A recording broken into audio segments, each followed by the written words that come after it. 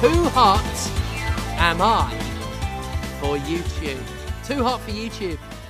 And it is my hotness in a sexually attractive sense. That's what I mean by too hot for YouTube. I'm just too sexy, but not in a Right Said Fred way, because they turned out to be total twats.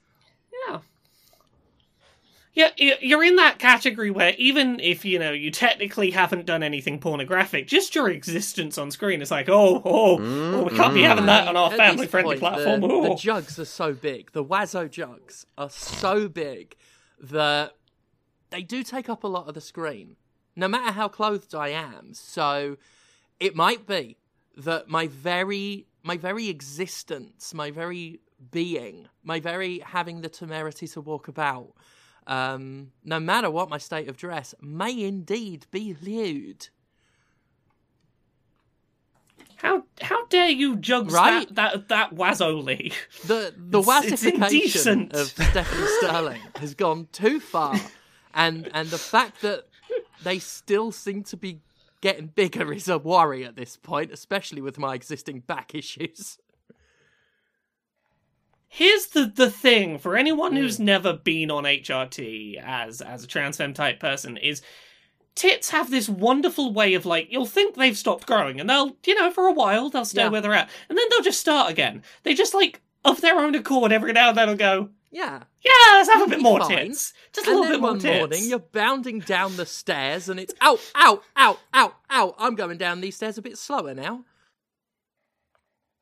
Everything is fine, and then one day you start bouncing boobily down the stairs again. With HRT. I'm fucking thrilled with it. Couldn't be happier. My hair has come back, I know I've talked about it before, but, the totality, well, not total, but from where I was, I saw a photo of myself recently with the professional wrestler Mick Foley, and not only did I look 10 years older, the hair was about 10 inches back that way. So yeah, very happy with that, but not so happy with YouTube, for indeed I am too hot for it. They just can't handle you. No, one of the best videos I've ever done was, one assumes, mass reported, because the last time a video of mine was arbitrarily age restricted, that did seem to be the case. It seems to be when Nintendo fans, the zealous ones, I always try and make that distinction, when the fan babies are ruffled, that's their go-to tactic. Every fan base has its own thing. Yeah. The Sonic fan babies, they go for glomming onto something they can misrepresent. They did it with me, with my Frontiers review. They did it with Donkey, with his. Nintendo seems to, the zealous ones, they just want it gone. They'll DDoS a website. They'll run crying to YouTube about getting something age restricted, just anything to quash it. Although, let me just check something in the wake of my video being restricted. Yep, my Zelda review is still published. Oh, it's still published, still up on the site. Yeah, it didn't just Thanos snap away. That's so weird. Stands. Yeah, huh. So that's fun. It's almost as if there's basically nothing on earth they could do to get you to take that review down. It's almost like they're completely impotent. Fuck YouTube. My God. See, here's me being grumbly, because, it sucks that a video you made that's really good that you worked really hard on. Hard on. Yeah, hard on. But also, I was briefly mentioned in that one, and that's me. True. That's true. Me. I'm in this one. Me. This affects me. I was fine before, but this affects me now, and this is an outrage. You can take Steph's video down just fine, but not if it's one I get acknowledged in. Not when my name's in it. Mind you, there's a couple of YouTube videos with my name in it that I wouldn't miss if they were gone. I mean, yeah. Yeah. But yes, the video is still up. It is age restricted. I apologise. I know some people think I did it. But no, I don't even say cunt in this one. In terms of, compared to every other video I've done, there is no reason to do this. It's less profanity-laden than some of them. I can't think of anything I did that was racier or more violent or what have you than any other episode. The closest I can think is at the end of the video where you do make an agreement to go have sex. Yeah, like, I do that. But you don't have the sex on camera. Don't have the sex. It's an illusion, and I've seen plenty of videos that do. I mean, there's plenty of videos of me talking about tossing off and like bumming Jonathan or whatever. The other bit is they could be talking about like when I mentioned how like milky my milkers are, but if they do that, then But this is why they're not telling me anything. They fucking they age gated it. I appealed. Within 15 minutes, they said they very carefully reviewed my 21-minute video, and it stood. And they gave me no reason, no pointers on how I can avoid it. They linked to their policy page, but that's a bill of goods. That is one of the most useless things on the internet. Telling you what you did wrong would require watching your video and finding something you did wrong. Yeah, it would require that. It would require them, like, admitting the real reason, which is probably like either stupid or bigoted, and it would probably require some human oversight, which is thin on the ground. Can't be having humans in the process. Yeah. God, no. I got a reply from Team YouTube, at Team YouTube, and they were all, I'm sorry to hear about your issue. We can look into it. Can you have a link? And I'm like, lazy fuckers. Like, just scroll up a bit. But I did show them the link, and then they're like, it might take us a couple days to get back to you. Like, fucking hell. Like, even if you lifted the restriction now, after a couple days, like, we all know how YouTube works. It'd be fucking useless. But anyway, they said that they confirmed with the policy team that it is not being lifted, and gave no reason again. No reason. They did say, let me know if you have any questions. And I sent them about 5. The chief among which being, was it my big mommy milkers? Yeah. I think the most pertinent question I actually asked them was, what's wrong with you? It's fucking shocking. But I'm kind of excited because, as an expert in milk, I am going to milk this for all it's worth. And the next episodes, on Monday, we're going to introduce the Puritan Acquisition, which is going to be the most family-friendly and conversely insulting video I have ever done. And then we'll see if the Zelda Zealots can get that one restricted. They probably can, due to how abusable the system is. But I think I'm going to do it like to the point where it will throw into sharp fucking relief how busted their system is if indeed it gets restricted. Because it is going to be like so above board. It is going to be so soft. It's going to be so soft that you could put it in an ice cream cone. It's going to be so soft that the Binksman will wear it like dungarees. It's going to be so soft, it's going to be like Jonathan Holmes' tender eyeball when I lick it. It's going to be that soft. Like Andrex. Oh. Or Charmin, or one of the toilet paper companies that tell you they're soft. There we go. Hey, it's Podquisition. We're here to talk about video games and stuff. Got that in before the 10-minute mark, just about. Softer than my perfect skin. Before we jump into like stuff we've played and things, I want to promote some shit this week because I got a bunch of things coming up this week. The two main ones of which I want to talk about. First of all, I'm going to be on the telly on Saturday. Oh. I'm going to be on Jinx TV, which is Sky Channel 425 here in the UK, on Saturday the 3rd of June at 9 p.m. GMT. I'm going to be on a new show called The Games That Made Me, where I have a really lovely hour-long sit-down chat with someone about a handful of video games that changed my life in some way, and that are the games that make me love video games as an art form. It's just an hour of me getting to unabashedly enthuse about the games that feel important to me and that I have, a great deal of love for. That's really cool. Yeah, it's as I said, it's going to be on Jinx TV on Saturday night at 9 p.m. Monday the 5th, it's going to be up on the Jinx TV YouTube channel at 1 p.m. So if you can't see it live on the telly, it'll be up on YouTube. So that's cool. I recorded that like a couple of months ago, and I'm so happy with how it turned out. Really excited for that. But the other one is about a week away from when this goes up on Friday the 9th of June at 4 p.m. UK, 11 a.m. Eastern, 8 a.m. Pacific, we're doing the Accessibility Summer Showcase.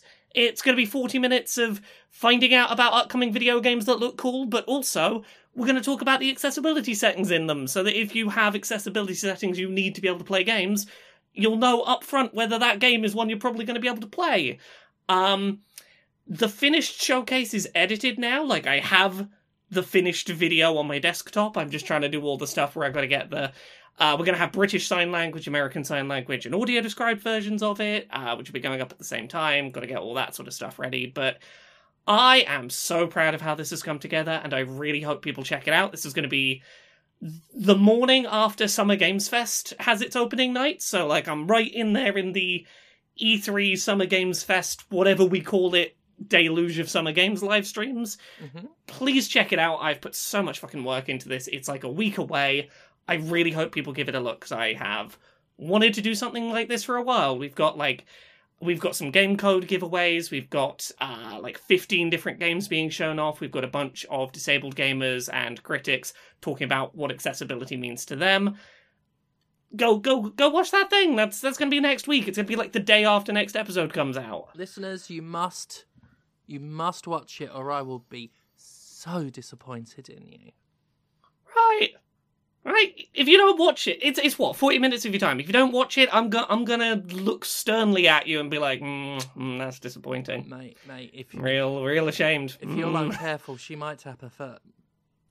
I might sort of gently tut at you in your direction. Oh god, I've got goosebumps just thinking about it. Right, I wouldn't want to be. I wouldn't want to be under that spotlight, that bright red spotlight of a bit of a tut. There we go. I've done my promotey bit, getting that out before everyone runs away at the end when we promote stuff. Mm-hmm. Who's played something this week? Who's been playing stuff? I think we've all played stuff. Yeah, we've all played some stuff. I think Steph should probably start because you've only played one thing, Laura. Yeah, and the things I've played are small. I am playing the hot new thing. Well, not the new shitness, not the new hotness, the new shitness. I'll say this: you prevented me having to play a game this week. Do you want to tell people about the game I didn't have to play because of you? Yeah. Oh, you're all right, my precious. That's my Gollum impression. Everyone should have one. Oh, what's tears, precious? Oh, hey. Right, so I played the Lord of the Rings Gollum. Oh, God. My review went up. It's being hailed as a literary masterpiece. In fact, if you'll permit me the indulgence, because I'm so proud of the opening paragraph, I would just like to read that please. Out. Of all the characters in J.R.R. Tolkien's classic Lord of the Rings story, is there anyone fans have wanted to step into the filth-encrusted diaper of more than Gollum? I know when I heard a Gollum game was in the works, I became immediately seized by the possibilities, enticed by the dream of crawling around in my own shit, shoveling worms into my toothless maw, and begging less pathetic creatures, which is all of them, for mercy. Who wouldn't want to be a spiteful, disgusting, tiny little monster that survives almost exclusively as a result of pity? God, if you're up there, I prayed, please let me be able to snivel in the new Gollum game. Please let me be a snivelling little cunny. So that was my opening gambit to what was, I believe, quite a good review. I gave it, what did I give it? I can't even remember what I do these days. I posted not a good score. We can say that 7 out of 10, right? Oh well, yeah, the lowest score you could ever give a game. 2.5 out of 10. So what you're saying is that Tears of the Kingdom is a little less than 3 times as good as this. Just a little less, because everything is directly comparable. Yep. Yeah. Everything. It's all a competition. Everything is connected there. I think what's so good about this game, reviewing it so close to Zelda and the accusations that I didn't play enough of it, based on the fact that my screenshots had 8 hearts. I mean, if your video hadn't been demonetized this week, there was some lovely footage toward the end of it. Oh, absolutely, yeah. There was. Actually, one of the things I was most pleased of was setting a Gollum montage to Band of Gold. But one of the best, like, why it's so good that it came out now is because this is one of those games that it reveals everything about itself in the first hour. I mean, it tells you a lot with one glimpse. One of the best bits about reviewing this is the screenshots do the review for me. Like, my writing is just garnish. The most telling one, of course, being the image of Gollum, with a set of choices. There are 3 actions: being threatened by an orc, he could give up his bread, he could threaten the orc, or he could beg the orc. And in each choice box is an X. The PlayStation X button. Press X to give bread, press X to threaten, press X to bread. To beg. And they're all on screen at once. Because it'll start with 1. It'll have 1 button prompt on whatever the first default choice is. If you move to another one, it puts the prompt on and leaves it on the other one. So if you fill all these boxes with prompts, the only way to know what you've chosen is to move the stick again until one of them blinks, like just a momentary animation. And then you know you can hit X and get the result you wanted. And that, oh god, this game. It's fucked. Obviously, the most immediate talking point is Gollum himself. The design for that, which reeks of like the stunt double superheroes in Marvel's Avengers. The vibe I get off of it is we tried to do the thing that we do when we're trying to make animals seem more like people in animated films, where we give them big eyes in the hopes that will make them seem more humanoid. But in this case, it just makes Gollum far more uncanny. Yeah. Like, you shouldn't be trying to do the big endearing, like, don't you feel, like, a loving feeling towards this, with a character whose whole thing is, I'm a snivelling little mess in the ground. I mean, it's just an uncanny combo. Now that you've said that, like, looking at him, yeah, like, there is this vague cartoonishness. They're trying to make him look like a Littlest Pet Shop toy of a dog, where they make the eyes really big to be like, oh, don't you love it more, because big eyes. Yeah, big eyes. But he does have that, because they look almost, with the thick lines on the irises and everything, like, they look distinctly drawn, as compared to I'm not going to say realistic, but the more computer game body-ish Gollum, like the body. It's making me think of Judge Doom from Roger Rabbit. Like, that halfway point between toon and person. Or as I said in my review, I once took a fuckload of shrooms and interrogated myself with my boglins, and Gollum looks slightly weirder than the shit I saw that night. It's unbelievable. Cross between Mowgli from the Jungle Book and a scarecrow is another one I came up with. So yeah, it reminds me of the stunt double superheroes from Marvel's Avengers, where you've got this game dev or any other type of artist working with a license, and they want to put their own original stamp on it, because what they're doing is not based on an existing property. Like, this Gollum is not based on Peter Jackson's Lord of the Rings films. So they want to put their own original stamp on it, but they daren't stray too far from the one that's enshrined in pop culture. Hence, this. Plonk some fucking straw on his fucking head. Give him weird hair. It's so weird. And the Gollum looks strange. One of the most off-putting, like, at a glance, video game protagonists of all time. But he does look shit enough to fit into the rest of the game, which is itself shit. Shit orcs, shit textures, shit-coloured everything. The visual design, fucking wank. Really bad.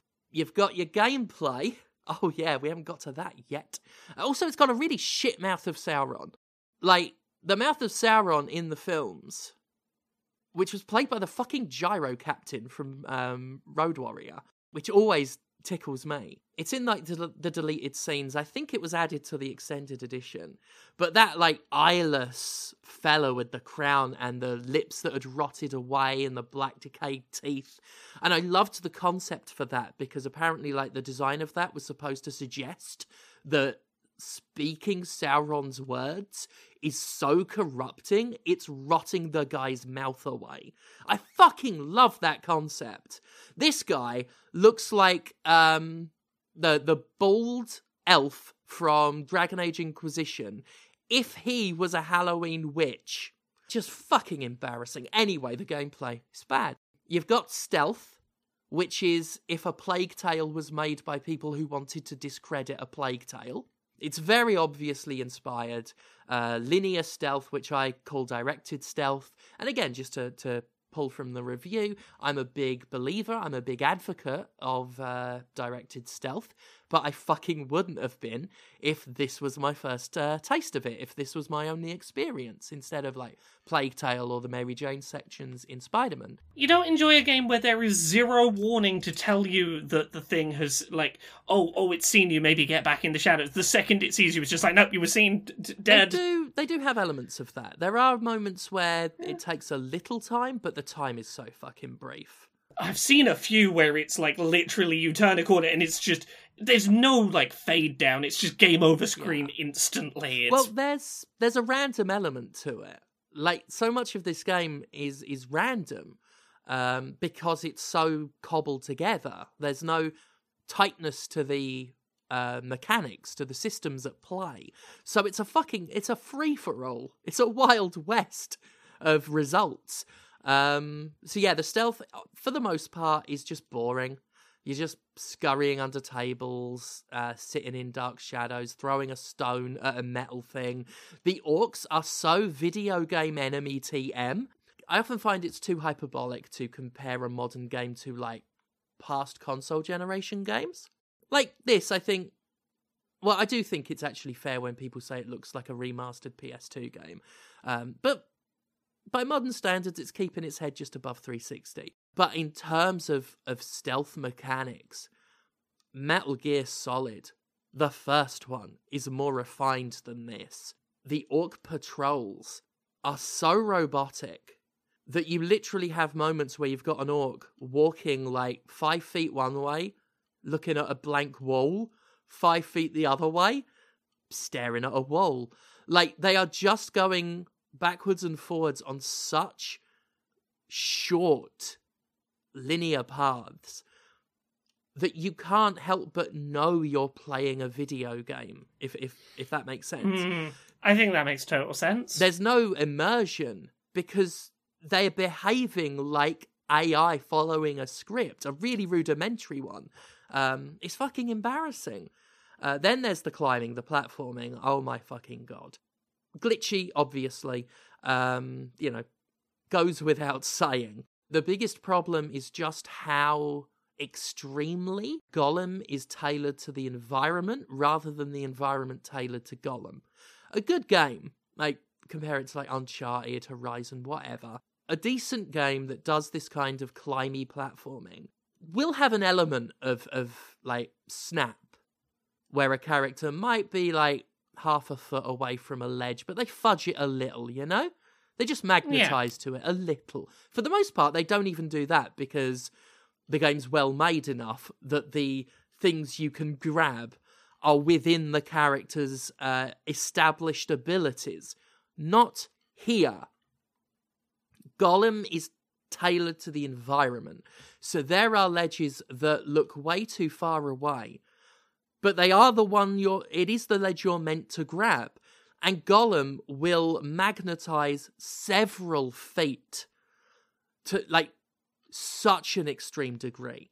When he's not snapping, his jumping is so unwieldy. If you do a sprint jump, you can catapult so fucking far that it's very common to overshoot and just launch yourself hilariously into a chasm past where you were meant to land. But sometimes he doesn't do that.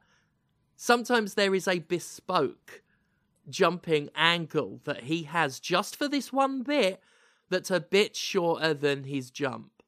So as a result of this, after hours and hours of playing, I had no comprehensive feel for how Gollum actually navigates. Because it's random. After hours, I'm looking at a gap thinking, is this too far? Is he gonna fall like a fucking pillock? Or is he gonna essentially blink, warp to the ledge? You don't know until you try. And when you try, you're treated to some delightful game overs. The game overs are where the unfinished nature of the game is so apparent. There's no uniform way Gollum falls. If he falls to his death, he'll either ragdoll, his body will freeze, he'll hit something, he'll fall forever like Wile E. Coyote, he'll land as if he's landed on a solid surface in the middle of the air. Could be anything. There might be a sound effect. If you're lucky, there'll be a sound effect. It's probably random. He might land on wood with a metallic bonk. No such sound effects can be found if an orc catches Gollum, where they will silently pick him up by the neck, punch him in the back of the head with no sound effect, and at least half a foot distance between their fist and Gollum. Gollum doesn't make a noise, and there'll be like a voice line from an orc, which might be as simple as, "Ah!" It's so understated, and clearly missing. Like, it just feels like it's missing sound effects. And so much of the game is missing stuff. NPCs do not respond to anything Gollum does. The physics are fucked, glitches out the wazoo. Oddly enough, when Gollum's just walking or sprinting, he actually feels quite good to control. They did sort of nail that by giving his limbs sort of an odd sense of very light independence. So he just feels gangly and animalistic. All goes to shit when he starts jumping and climbing and getting stuck on the wall. The one thing they did that was a genuinely brilliant idea, it was so good, I laughed out loud when I saw it. Because it was in the first hour, but the game had already, shown me how fucking garbage it was. That by the time I saw something where they actually tried to do something good, it sent me. It was too much. But because this game was made with a 2000s mentality, there's a moral choice system. You do the good thing, you do the bad thing. But here's where it's clever. The pause was deliberate. They're not good or bad choices. They are Gollum or Smeagol choices, you see. Oh, you see? I see. Now, because one of them's good and one of them's bad, One of them's good, one of them's a dirty little worm eater. Now, that on its own is it's cute. However, just making the decision is not enough. The one you sided with has to argue with the other one. That is brilliant. Genuinely, no sarcasm. That is a brilliant idea.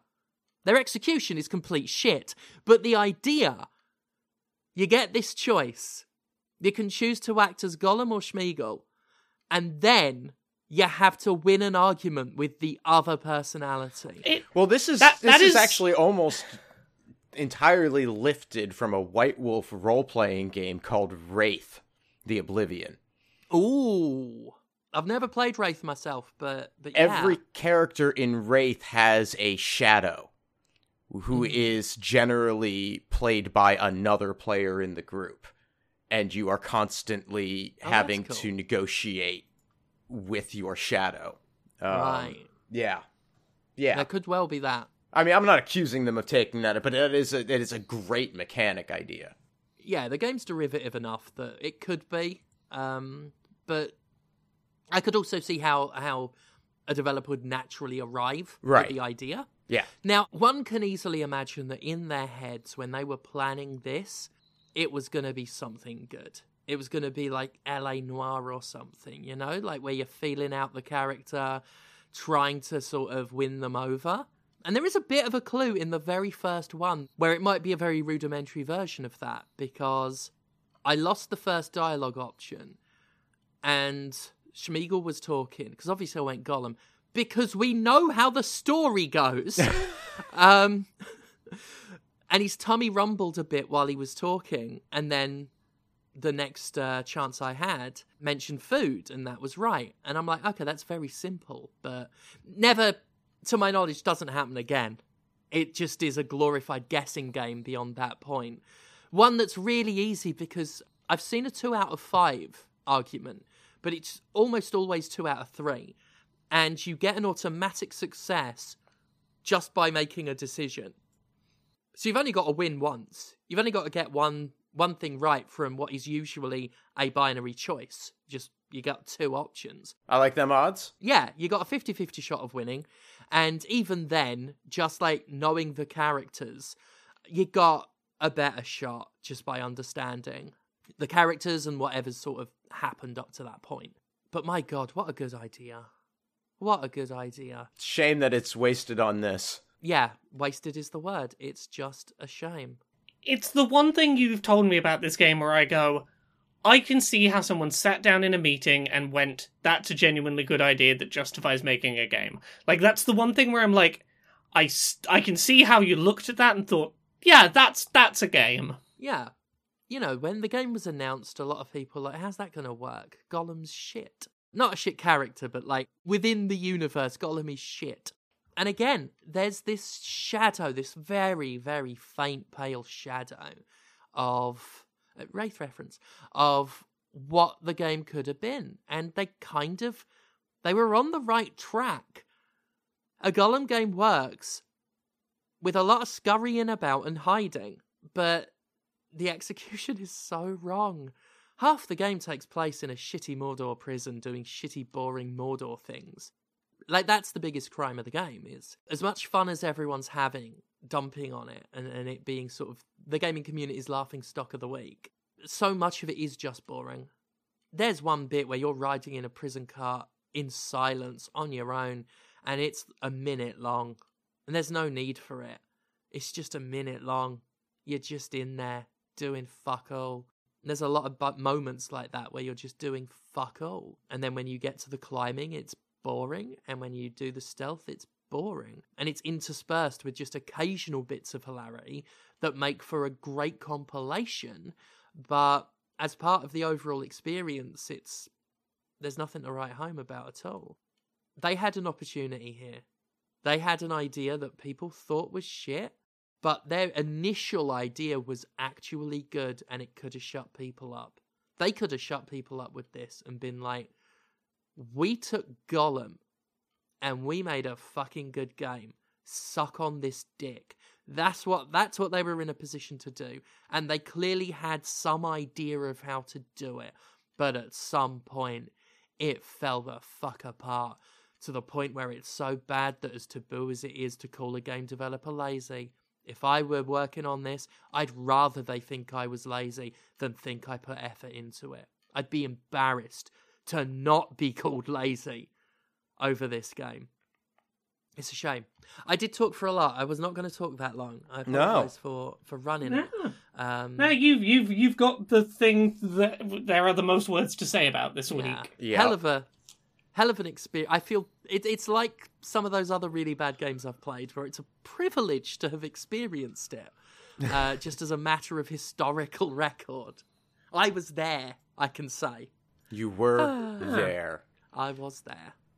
So, I got a copy of Demon Throttle. This was sent to me as a housewarming present when I moved back in March, but I took 2 months to find my Switch, so I hadn't gotten around to playing it. This was published by Devolver. We talked about it a while back, because I was annoyed that they were only doing it in a physical release. Yes.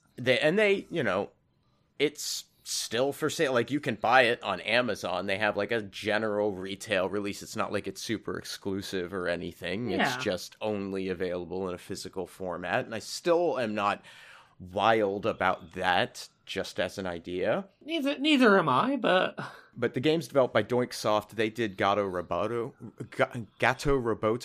I think is how you pronounce it. Doesn't matter. Okay. You're a cat in a robot. It's great. You're a cat in a mech suit. It's fantastic. Yep, it's absolutely delightful. They do these very, retro-y 8-bit type games, and Demon Throttle is another one of these. It's a vertically scrolling shooter.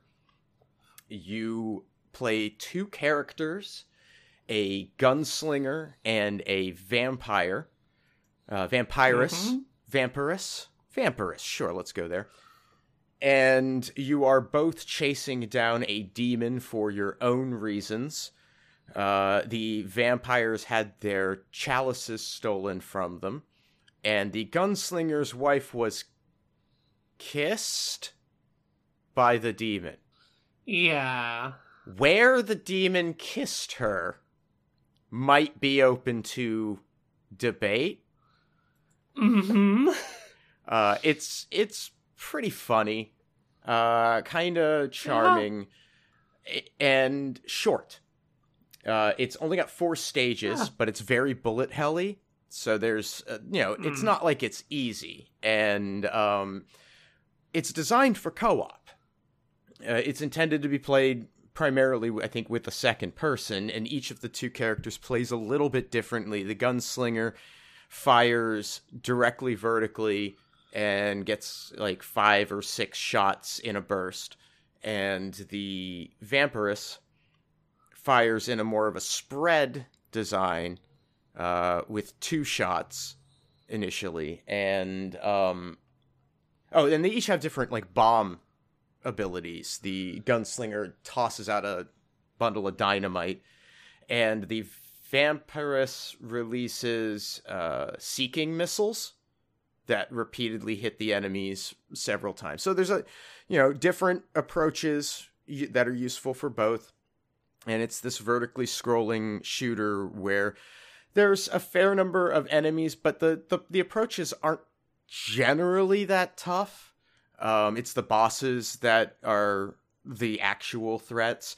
But as you're moving along, you have a jump ability to dodge bullets.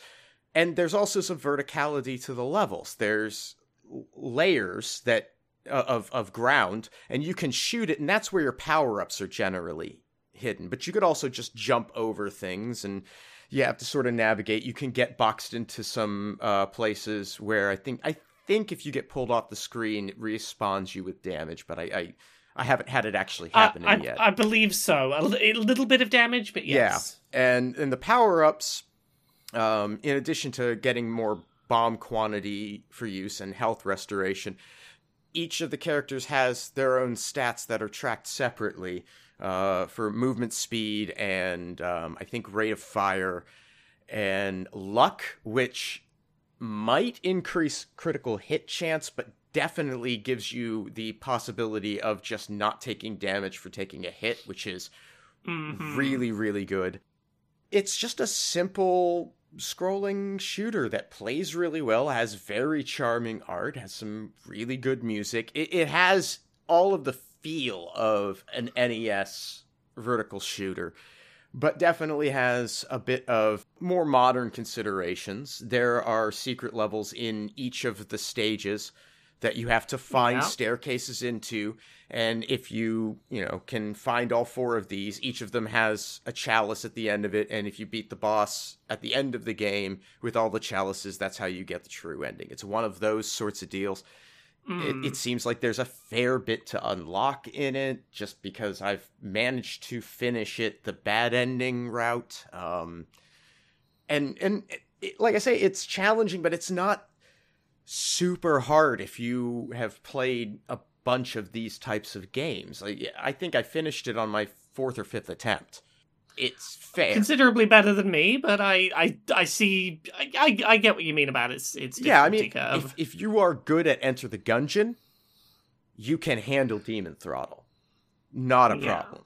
I'm trying to find time to play it with Linda, even though I don't think she'll like it, just so that I can have the experience of actually playing it with another person. Because in single player, you still get both characters, and you can switch between them. And if you are skilled enough, it's pretty easy. But having the 2 characters, I don't know how I'll do, because sometimes I'll just die in survive with one a little bit longer. But yeah, it's a good game. I like it. I don't like it that it's physical only still, but it is fun, and I think it's only like $20 to get like the retail release, so that it's not outrageously priced. Fun game, pretty good sound, worth playing. You could probably find a ROM of it somewhere. I imagine so. Yeah, but that's Demon Throttle. I like it. I like Doinksoft. I will play more games of theirs. Yeah. The only thing I've really got to talk about this week is I've not been playing a lot because I've been working on getting stuff for the showcase ready, but I've been continuing to play Tears of the Kingdom. I've done basically every side adventure in that game. I've completed the main story. I have found like half of the side quests, and I am going around trying to find absolutely every single cave in the game so that I can get my little trash goblin all of his little gems he needs to eat. But the thing I've been playing around with a bit is is speedrunning the game, which I'm gonna be vague about some of the details of the speedrun because obviously it's trying to get to the end of the game as quickly as possible, and that would require talking about the end of the game, and I'm going to sort of gloss over some of those aspects. But I think we're far enough out from this game to say that, yeah, much like Breath of the Wild, Breath of the Wild like told you, here is where the final boss is, here's a flashing marker, go. Tears of the Kingdom, if you know what you're doing, as soon as you get off that first big starting area, you can just run straight for the final boss if that's what you want to do. So speedruns for that game have been interesting. Basically, you do all of the shrines on that starting island as quickly as you can, which the quickest way to do it is not to do it in the order the game's trying to shepherd you to do it. You make some cold-resistant food and go straight for that Ascend shrine up in the cold area first, because it's near that vending machine you can get the sort of glider birds from, and then you can just glide from there straight backwards to the Fuse Shrine, glide straight from that back to the Ultra Hand you were meant to get first. You can sort of do them in the reverse order pretty quickly. Several of those shrines on the starting island you can completely break by fusing one of those bird gliders to your shield, to be able to jump slightly further and slightly higher than usual if you do a shield jump, and that can break some of those early shrines.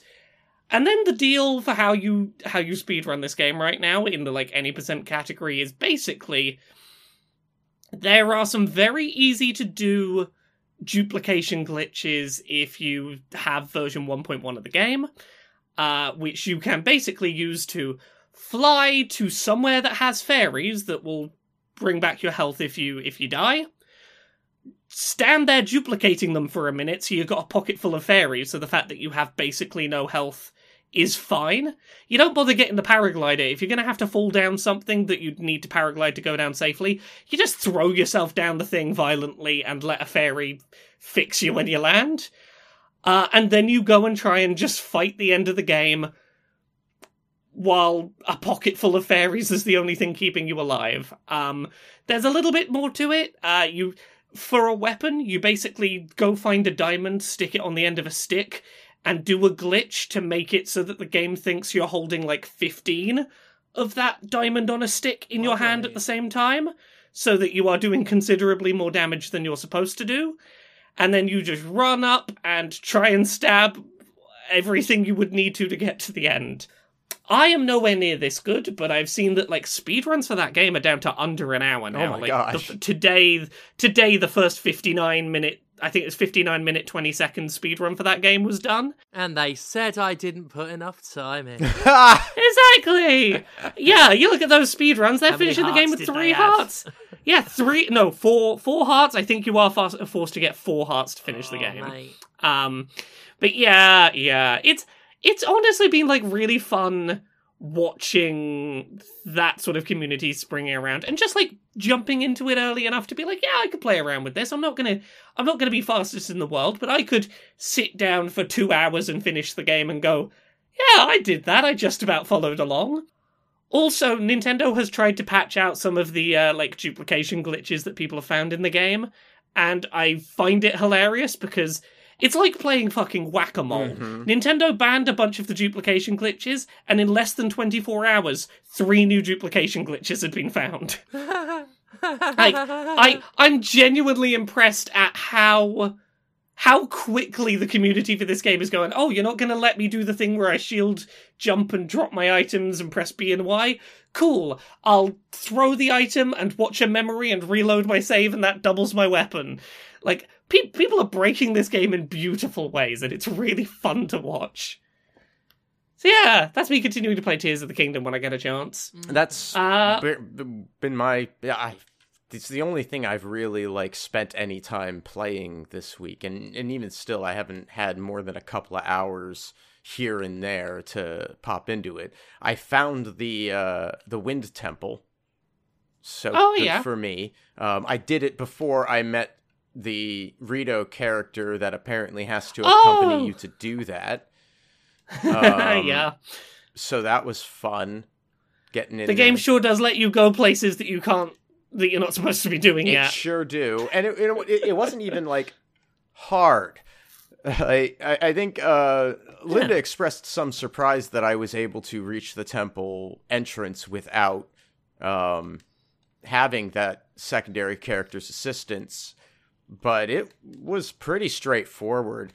They didn't make a whole lot of effort to stop me from spending an hour jumping around in a place to get to a place. I mean, I honestly really like the balance they have of, look, if you do the intended thing, it's going to be easier and you're going to have a smoother time. Oh, sure. But but they do let you just go yeah, I could do that. Yeah, but they also, didn't signpost in any way that... It was this is very clearly a direction you're supposed to be going. Okay, I'll go this way. Oh, not yet. Oh, you motherfuckers. I mean, look, there are some areas that are like that, and there are some areas and I'm going to try and talk about this vaguely, one that Jane found where, I'll say the start of this, there is an area up in the sky that is in a big storm cloud where it's oh, you can't see what you're doing, come back later. Right. Jane just flew in completely at random and picked a place to land, and happened to be at exactly the right place in there to be oh, there's an exit. Oh, that led to a major plot point. Oh, I didn't know I was meant to be doing this. Completely avoided 3 quest chains and just flew blindly into the cloud and was oh yeah, there we go. We'll do this now. I respect that the game will let that happen sometimes. Yeah. Oh no, it's fine that it does. I'm into that part of it. That's neat. It's more the when it gatekeeps me unnecessarily, right? Yeah. If it's going to do that, it should let you go, fuck it, I'm going to go do the temple without that character entirely. Yeah, Don't send me away. Or tell me in some way that I need something else to get in. You don't even have to be specific about it, but I could have wandered around there for an hour and a half had I not been doing it on stream, wondering what the fuck I'm supposed to do. There are definitely ways they could have done that. I have never spent so much time willingly having an experience that so frequently frustrates and annoys me. All they needed to do was have one gap that was physically impossible to cross without the thing. Right? Granted, there are so many tools and things. I don't know that they could have done that. I don't know that that's possible. That I wouldn't look at that and say, all right, I'm going to use these materials that you've showed me I could use to cross seemingly uncrossable gaps to cross it. But, it would have been nice. Just put up a sign. But yeah. It's a very, very good game. That just makes the things that are frustrating feel so much more frustrating because of how good the game is. That's fair. Steph, what else you played this week? You played one other thing. I did play another thing.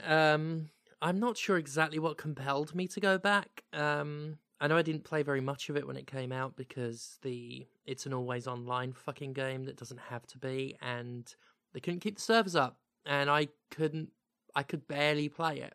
It's on Game Pass. And I thought, fuck it, I'll download Outriders, the Square Enix published live service, which, on that note, could have been titled Live Service, The Live Service. It is such a live service.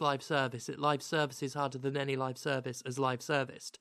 it so desperately wants to be Destiny with a little bit of Division on the side. Generic as all hell. The kind of thing that, in lieu of something else, which I didn't know the System Shock remake was out, so I have something else now, but in lieu of something else, having just like done Gollum and they're not looking like there was much to review, it was something to do in my downtime. That's the game. It's something to do. You run around, you do shooting, you get more powerful. It's as straightforward as that. Really generic. Like a lot of these like looter shooters forgot what made Borderlands a success. Because I remember Borderlands when it didn't look like Borderlands. Yep. When it looked like Anthem, like fucking The Division, like Outriders. So generic, I forgot the name of the game I was talking about. I remember. I remember reading about it in Game Informer, and it sounded interesting, looked boring. And then one day, which I also remember clear as day, waking up one morning, and there it was, the cel-shaded look that has become iconic to the series. And everyone woke up and paid attention. Mm-hmm. It went from no one gives a fuck to what the fuck is that? I actually quite literally woke up and paid attention because I was in a reveal meeting at E3 and fell asleep. There you go. Yeah. They should not make those theater rooms so dark. That's all I'm saying. No, they should not. God, E3 is worth sleeping through, though. Mm-hmm. Used to be. They used to put me on all the boring jobs. I didn't need to see a fucking sniper game, Sniper 3. Well, they would just take every meeting. That was the thing. Well, yeah. Where was I? Right, yes. A lot of these live like looter shooters all look the same. And not just, I'm not being hyperbolic, they all look the same. Same types of environments, same weapons, same outfits, just the same. None of them stand out. None of them did what Borderlands did. And Borderlands was like the structural example a lot of these games follow. And none of them have realised. None of them have realised. It's maddening. But yeah, it is super generic. It does have a couple little things going for it. I've been skipping through the story. I do not care. I try and pay attention to the stories in even the most sort of ditchwater games, but I cannot be fucked. But it does have a couple things. I'm playing the Technomancer. There's a couple classes, and I like their skills. They got some nice skills. They got a turret. That's cool enough. They've got, it sounds like it's ripped straight out of Warhammer 40k, a pain launcher, which is like this rapid fire mortar strike that like starts near you and then just travels upwards in a straight line, just hurling missiles. It's just very satisfying to use. So it's got some nice skills. The other thing I like is the healing mechanic. There is no dedicated heal. There's none of that. Every class has an offensive method of healing, whether it's like killing enemies or dealing damage. Like the Technomancer gets a portion of the damage they deal back as health, just to encourage you to keep fighting. And I like that. Just the fact there is no other heal unless you've got some innate ability tied to a weapon, like a specific weapon that will just get replaced later anyway. It's interesting, and it keeps you fighting. I don't like that it's so much of it is clearly based around being a cover shooter, and half the enemies are designed to just bum rush you, like in the first Mass Effect. That's fucking annoying. But so long as you're like dishing out damage and hurling out the skills appropriately. Well, the Technomancer does have one of their skills that's a heal, but there's no healing items. Anyway, it's got the little sliver, tiny little vein of originality among all of the brown, grey, craggy rock. Yeah, I will probably play a bit more of it, but I do not anticipate completing the campaign or anything before I get bored. Also, I can't get into an online game.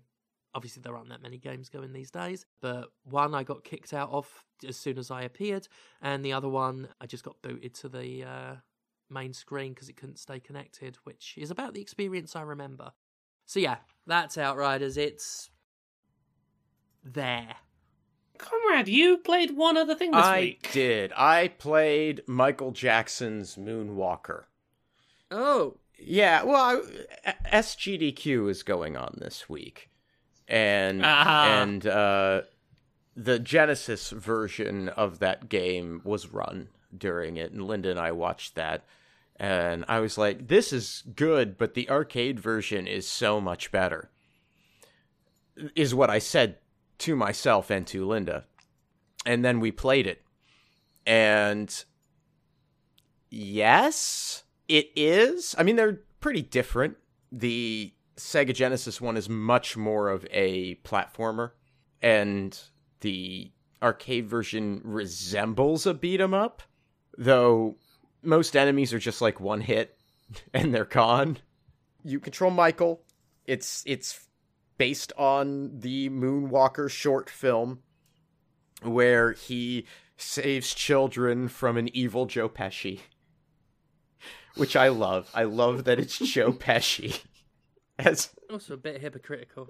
Well, that's the thing. It's on reflection, looking back, Michael Jackson rescuing those children. Yeah. Not more like Michael projection. A little bit. It's fine. I just like that you can collect bubbles and turn into the robot. That's like the best part. I remember that. I played a little bit of that many, many years ago. It's not anything. It's very short. You know, like many arcade games, it can be completed in under 30 minutes. It only has 5 stages. And even in the context of an arcade game, it's not that quarter munchy. Like, you could get 40% of the way through it, probably, on a single credit if you're just moderately good at video games. Especially if you have 2 people doing it. Which I guess means 2 credits, but still. I like the MIDI arrangements of all of the music, but I am annoyed that the US version didn't have Thriller in the graveyard level. Like, what are we fucking doing? Why are we here? Why are we playing another part of me instead of Thriller? It's a strange pick for the graveyard stage, but fine. Going for them deep cuts. I guess so. But it's all right. It's all right as an arcade game goes. That music, god damn it. I hate that Michael Jackson's music is so good. I'm just glad that I still have Prince. Like, I'll always have Prince. Ain't no one taking Prince. No one's taking Prince from me. So yeah, that's it. That's all I played. Cool. Well, we got a couple of quick things to talk about before we wrap up this week. One of these is just a recommendation of a thing that, like, we talked about this news briefly when it originally broke on the podcast. We talked about the messy situation going on with Disco Elysium. The short version at the time was some of the lead writers on Disco Elysium were like, hey, we've had the company stolen from us and been fired without cause, and this is a big theft of the thing we've created by evil corporate overlords, versus then getting thrown back, no, you were fired for being abusive in the workplace, and we definitely didn't steal the IP or do anything shady. I want to point people to People Make Games have made a fantastic 2.5-hour-long documentary going really in depth on the whole situation. It's really good. Like, they really did a number on it. They start with going and sitting in on legal proceedings in Estonia, and then end up interviewing basically every major player and then a lot of minor players in the piece. And I think they do a good job of asking hard questions and acknowledging when people are clearly doing dodging answers or are not providing satisfactory answers to those questions, while also acknowledging, like, where they struggled to get answers out of them and painting what I can best describe as a picture of, like, no one comes out of this looking good. No, I would agree. Yeah. Like, there is a question to be made of who did a shitty thing first. It's not a question of who's in the wrong, it's who fired the first wrong shot. Is the closest there is to finding a winner or a loser here, and well, and I think it's more everyone here has fucked up. It's a question of which fuck-ups are legally actionable. And who's going to be the first person to find a paper trail that proves what they're saying? Because right now the problem is none of the accusations on either side have much of a paper trail. Let's play a game of Who's in Trouble. It's one of the best games. Yeah, so if you want a much more in-depth view than I think anyone else has done of that situation, go check out People Make Games Disco Elysium documentary. It is fucking fantastic. Yep. Very, very good. Other than that, unsurprisingly, we sort of knew this was going to be coming. Microsoft is appealing the UK's CMA's decision to block them acquiring Activision Blizzard King. The appeal is basically going to be heard in late July, so in late July we will know, how that goes over the matter of 6 to 10 days. We do know a bit about what Microsoft is going to be arguing, in vague broad strokes terms. None of it is particularly surprising. They're basically going to try and argue the CMA made fundamental errors when they assessed Microsoft's current position in cloud gaming services. They're going to argue that, you didn't take into account enough that we're not the top dog in native gaming, so you should give us some room to be more in control of cloud gaming, you see, that's fair. They're going to claim that the CMA didn't take proper account of the long-term commitments to cloud gaming services. Basically, they're going to point at all of those deals they made with, cloud gaming provider that you've never heard of before and go, but we did that, so we're not being a monopoly. It's going to argue that the idea that they would withhold Activision Blizzard King games from other online streaming game services as a result of this, they're like, oh no, that's an irrational idea.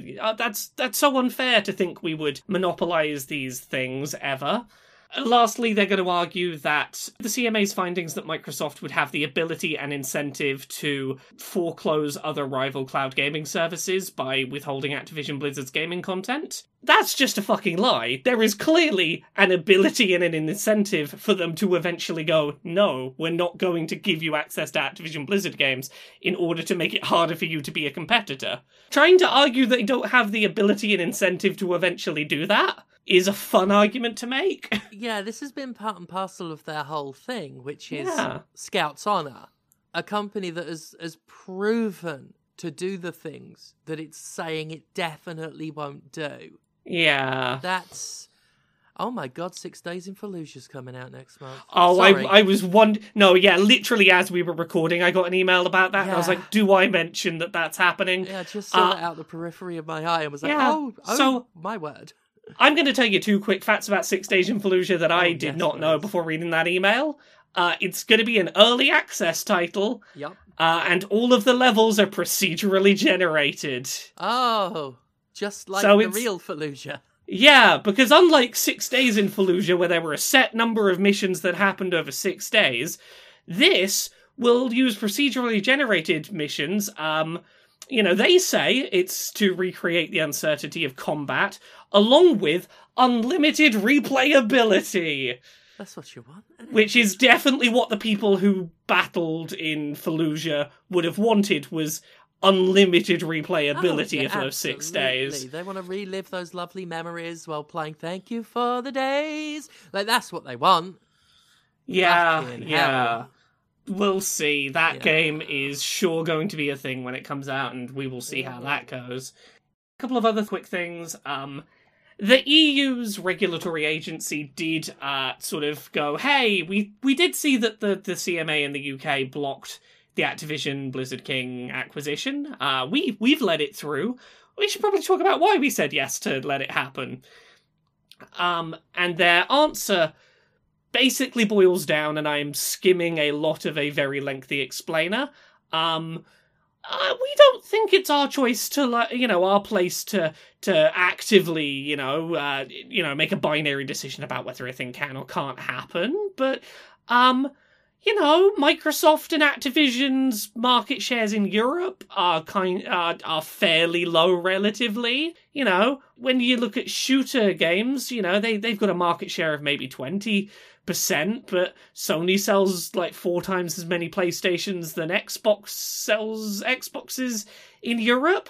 So, like, we don't think it's a problem for them to monopolize anything, because, like, PlayStation sells better right now in Europe.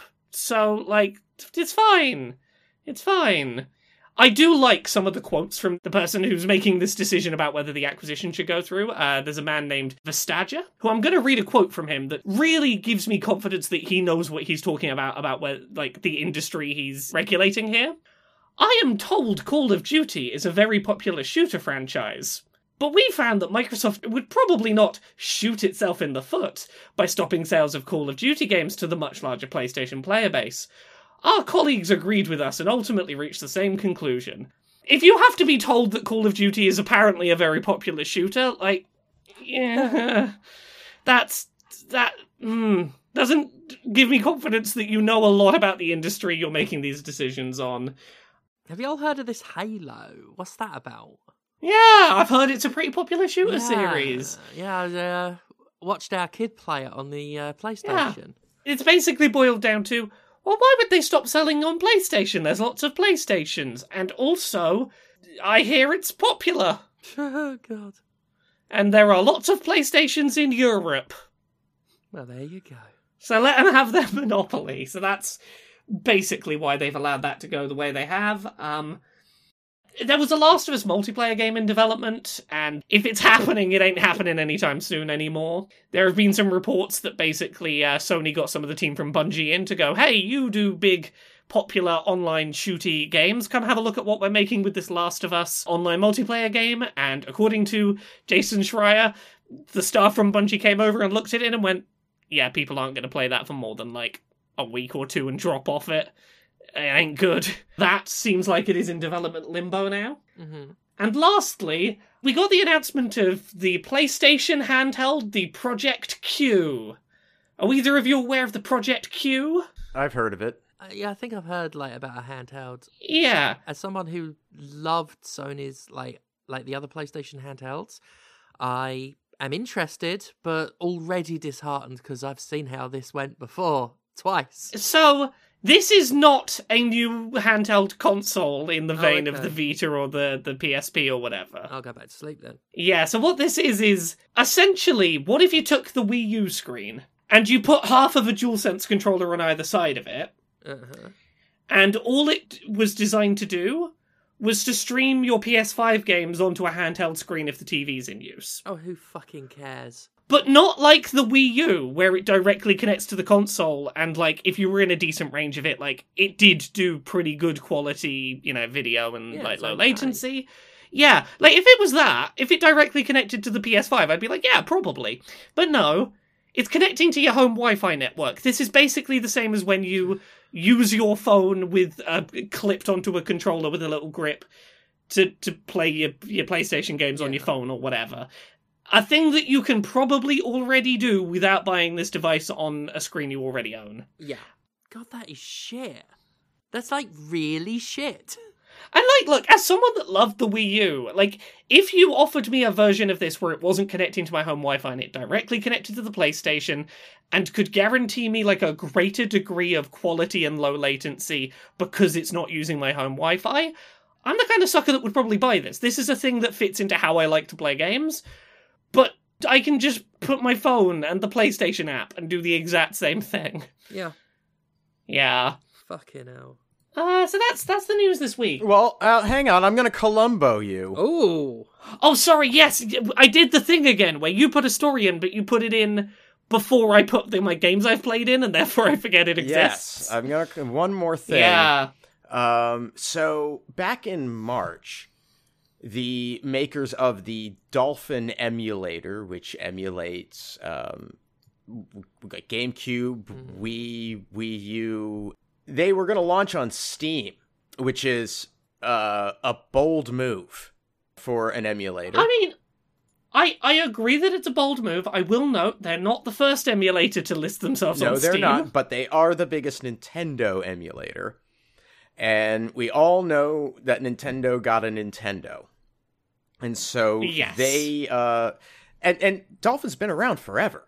Like it's a old emulator. If the DMCA was a practical means of actually removing the Dolphin emulator from the internet, it would have been done by now. Oh, right? Yeah. No. It is never going away. But the last thing they want is, if they can't get rid of it, is for more people to know it exists. And having it on the Steam marketplace will definitely increase visibility of the emulator. This is me theorizing as to why a company would choose to do this. I feel pretty confident, but they have issued a DMCA to Valve asking that the content be removed, which Valve has cooperated with pending the outcome of the dispute. The developers of Dolphin are considering their options where this is concerned, and I would encourage them to consider that carefully, because there's, as much as I would love to see Nintendo get dunked on in a court of law, there's also a very serious possibility that this could just go the other way. Yes, you do not want to create a precedent in a situation where the precedent could go against you. Yes, and you know, there have been some pretty solidly argued legal decisions that make emulators legal as it stands now. But courts in the US have changed a lot since those decisions happened. Yeah. And here's what I will say about Dolphin specifically. Dolphin is one of the few emulators out there where you can just pick that emulator up and plug a game into it and it just works. Yep. A lot of other emulators will require you to, somewhere not that isn't the emulator download itself, go access keys that will tell it how to operate in a way that will run retail software. Or get a BIOS that was designed for that hardware to read. Well, that's it. It's prod keys for the Switch. It's the BIOS files for PlayStation emulators. Dolphin doesn't do this. And that is a situation that they don't want to draw attention to, that they ship theirs in a state where it will play retail code when you download it.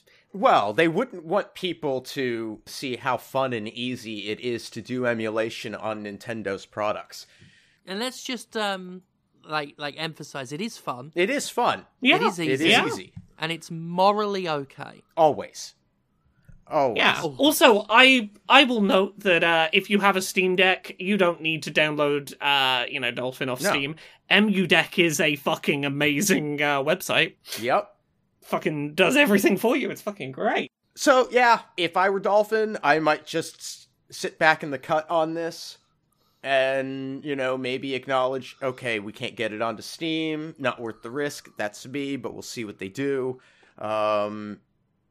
Interesting turn of events. Yep. All right, that's it. That's it for news. All right. That's it. We did it. Laura, you intimated that you'd done plenty of things at the beginning of the show, but maybe you'd like to remind people. I'm glad I can remind you. On Saturday night this week, Saturday the 3rd of June at 9 p.m. UK, I am going to be on the first episode of The Games That Made Me over on Jinx TV. That's on Sky Channel 425. It'll be up on the Jinx TV YouTube channel on Monday the 5th at 1 p.m. And then next week, Friday the 9th of June, at 4 p.m. UK, 11 a.m. Eastern, 8 a.m. Pacific. Tune in for the Accessibility Summer Showcase. It's going to be 40 minutes of really cool-looking games that will tell you the accessibility stuff they got going on, so that if you need specific accessibility stuff, you can watch a trailer and go, that game looked really cool, and also I know confidently I can play it. The Accessibility Summer Showcase, it's next week. Keep an eye open for it. I really hope people tune in and give it a watch. What about you, Conrad? Where are you on the internet? Oh, you can find me at Conrad Zimmerman on Twitter and Instagram, and hang out with me live on Twitch at twitch.tv/thatconradzimmerman. You can buy anti-capitalist propaganda and official Jimquisition merchandise from me at mercenarycreative.com. I've got some cool shit coming in, Pride-related, in the next week. That's hot. Very hot. So go check that out. And everything I do online gets supported through Patreon at patreon.com/fistshark. And you know who else has a Patreon? James Stephanie Sterling. It is true. I can't deny it. Patreon.com/Jimquisition, supporting this and the series that's just too hot for YouTube, the Jimquisition itself. I also stream, increasingly so, getting back on back in the saddle on that one. Twitch TV/Jim Sterling. I've got the wrestling dates now. I've been getting them wrong for weeks. Oops. I thought I had that run of 4 events in June. It's 2 events in June, 2 in July. Hello, everyone. I'm Steph Sterling. The current dates are June 10th, Blackpool, Pride of the Ring 2. I'm in the main event defending the women's title. You can go to, and they got a different address here, tickettailor.com/events/PCW. So that's June 10th. Then June 11th in Manchester, Sovereign Pro Wrestling, sovereignprowrestling.com tickets for that. I will be facing Tony Wright, who's another big fan favourite up here in the north. He answered my open challenge. June to be announced still. I do have a London date. Should have details very soon for that. July 8th in York, True Grit Wrestling. You can get deets at True Grit Wrestle. June 9th, Manchester at the Head Bar, hosted by Mark Adams, an evening with Commander Sterling. For fuck's sake. That's June 9th. And then August 26th, Leeds, True Grit Wrestling again. And if you can get to Leeds, you do not fucking want to miss that one. We'll have the announcement for that hopefully soonish. Huge announcement. So yeah, that's all of that. Thank you so much for listening, and we will see you next week. Bye. Bye.